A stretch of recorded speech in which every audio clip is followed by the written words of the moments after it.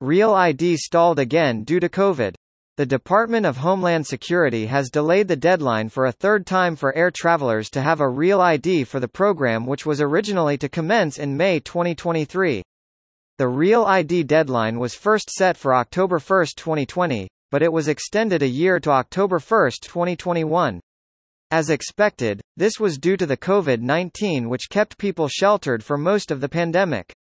Subsequent to that, a second deadline extension was announced, bringing the deadline to May 3, 2023.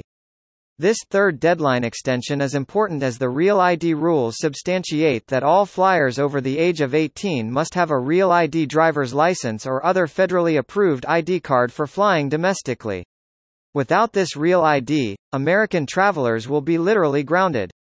The Real ID Act establishes minimum security standards for license issuance and production and prohibits certain federal agencies from accepting for certain purposes driver's licenses and identification cards from states not meeting the Act's minimum standards.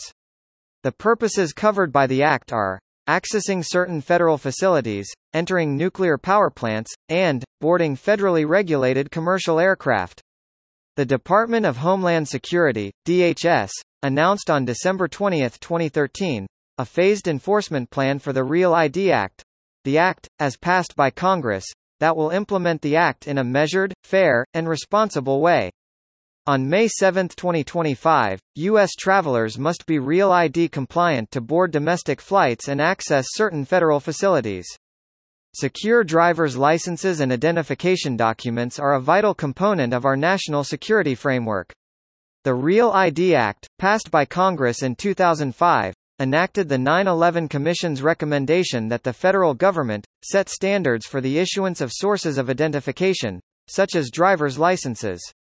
The Act established minimum security standards for license issuance and production and prohibits certain federal agencies from accepting for certain purposes driver's licenses and identification cards from states not meeting the Act's minimum standards.